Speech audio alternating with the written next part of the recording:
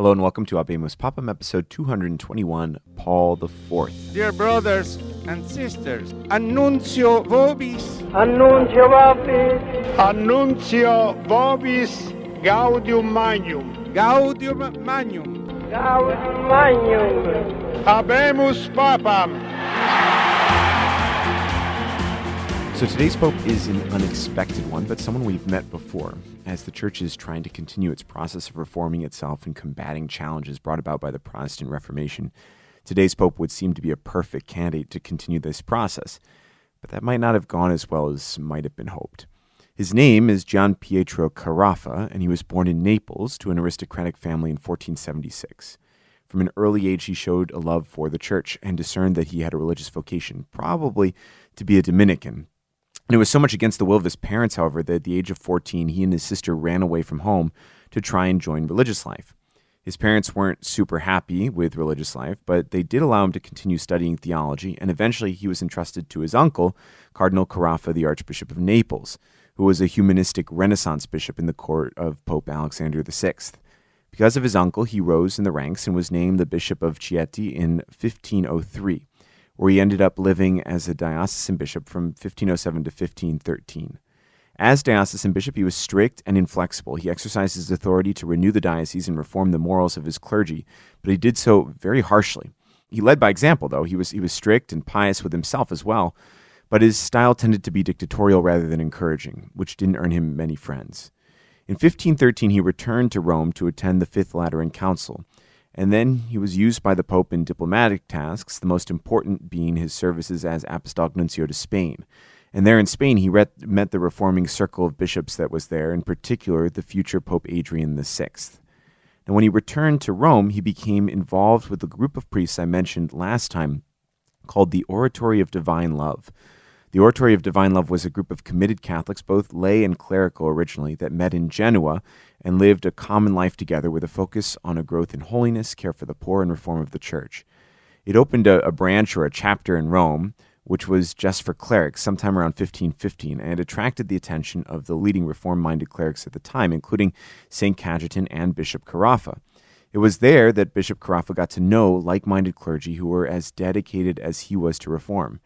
Now, at this time, he too was appointed to a commission to examine the works of Martin Luther, and he came away from the situation absolutely committed to stamping out heterodoxy throughout the Church with a strict reforming spirit.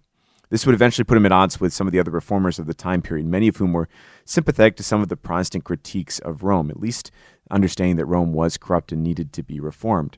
While Bishop Carafa wanted to end corruption, he certainly didn't want people to think that the Lutherans were right in any way. So this zeal for reform brought Bishop Carafa back to Rome again in 1523 with the election of Pope Adrian VI, who knew he would be willing to help with his own projects. But when Pope Clement VII was elected, he was no longer needed in Rome. So he decided to ask the Pope for permission to leave his diocese and with St. Cajetan to start a new religious order called the Congregation of Clerics Regular, or the Theatines, which comes from the Latin name for Bishop Carafa's diocese. The bishop gave away all his possessions, turned over his diocese to the Pope, and started out as the first superior of the new congregation. The Theatines were directly under the care of the Pope, which gave them a lot of autonomy, and they were focused on a strict discipline and good formation. They would be the model that the Jesuits would later follow as they were beginning their own project. Now, as a mover in church reform circles and as the superior of the Theatines, Bishop Carafa was entrusted with the reform efforts around the Church, particularly in Venice, though he remained distrustful of the more moderate reform wing of the Church, which grew in influence with the election of Pope Paul III. Now, despite this unease, Bishop Carafa eventually accepted an invitation to come to Rome in 1536 to join the Committee of Reformers working on preparing for the upcoming Council of Trent. Shortly thereafter, in December of 1536, Carafa was named a cardinal.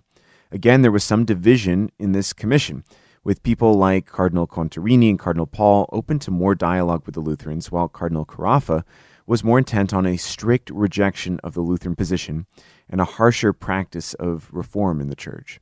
Both sides agreed that reform needed to happen. The question was, what was the best method for that reform?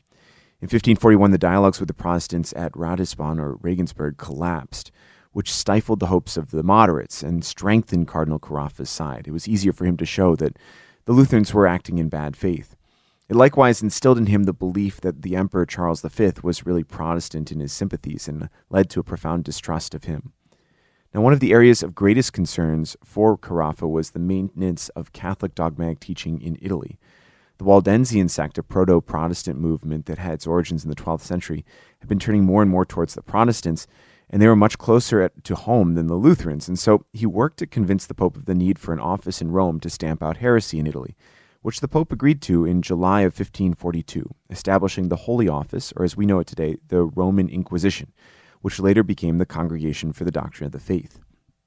Now, from that post, Cardinal Carafa did his best to block the work of those he considered dangerous compromisers in the quest for reform, namely Cardinal Pole and Cardinal Contarini, and the Emperor Charles V, and then to bring Pope Paul III more in line to his thought.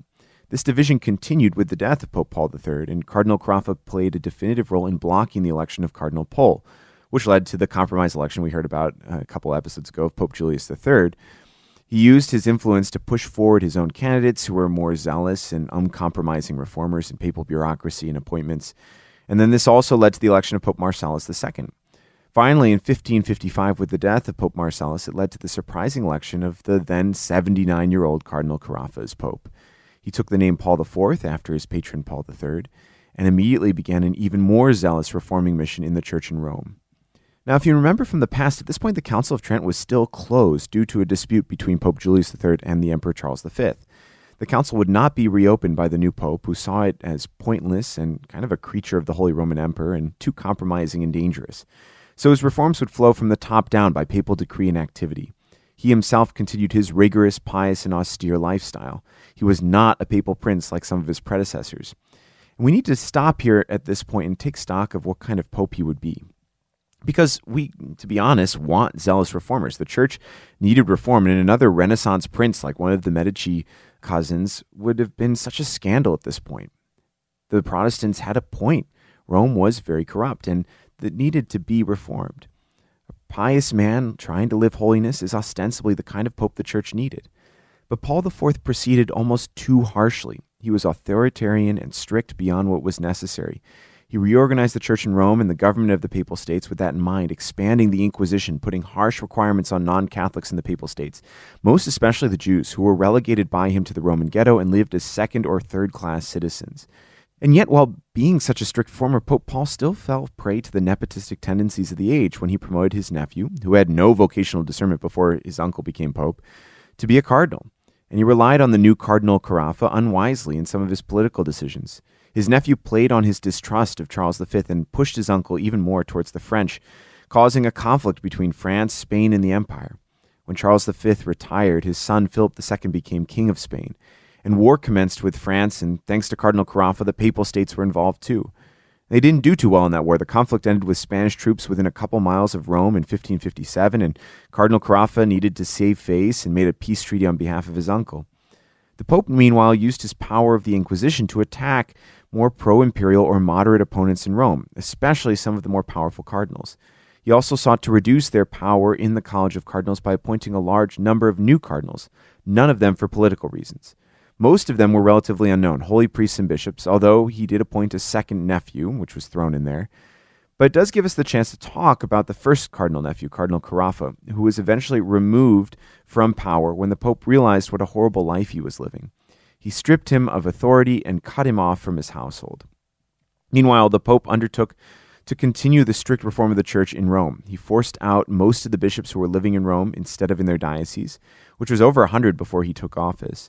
He also published the first ever Index of Forbidden Books, a comprehensive list of books which were deemed contrary to the Catholic faith. But here, as in a lot of his reforms, one could argue that he went too far and was too strict, prompting backlashes. Another example of this was the fact that he ordered the painting on of fig leaves on great works of Renaissance art in the Vatican for the sake of modesty. The climate in Rome was one of harsh, zealous rigor, and it didn't go over very well. This is not the way lasting reforms are accomplished in the church. There needs to be some balance. And the people of Rome felt it. When the Pope died on August 18, 1559, fairly suddenly, the news was announced to the people of Rome, and they tore down a statue of the Pope, dragged it through the streets, and threw it in the river. They attacked the headquarters of the Inquisition and the churches of the Dominicans, and they were rioting for days. Pope Paul IV, meanwhile, was buried in one of those Dominican churches, Santa Maria sopra Minerva, and he was succeeded by Pope Pius IV, which we will talk about next time. Thank you for listening to Habemus Papam. You can find the rest of the Catholic Link podcast at catholiclink.org or on Apple Podcasts or Spotify. Thank you and God bless you.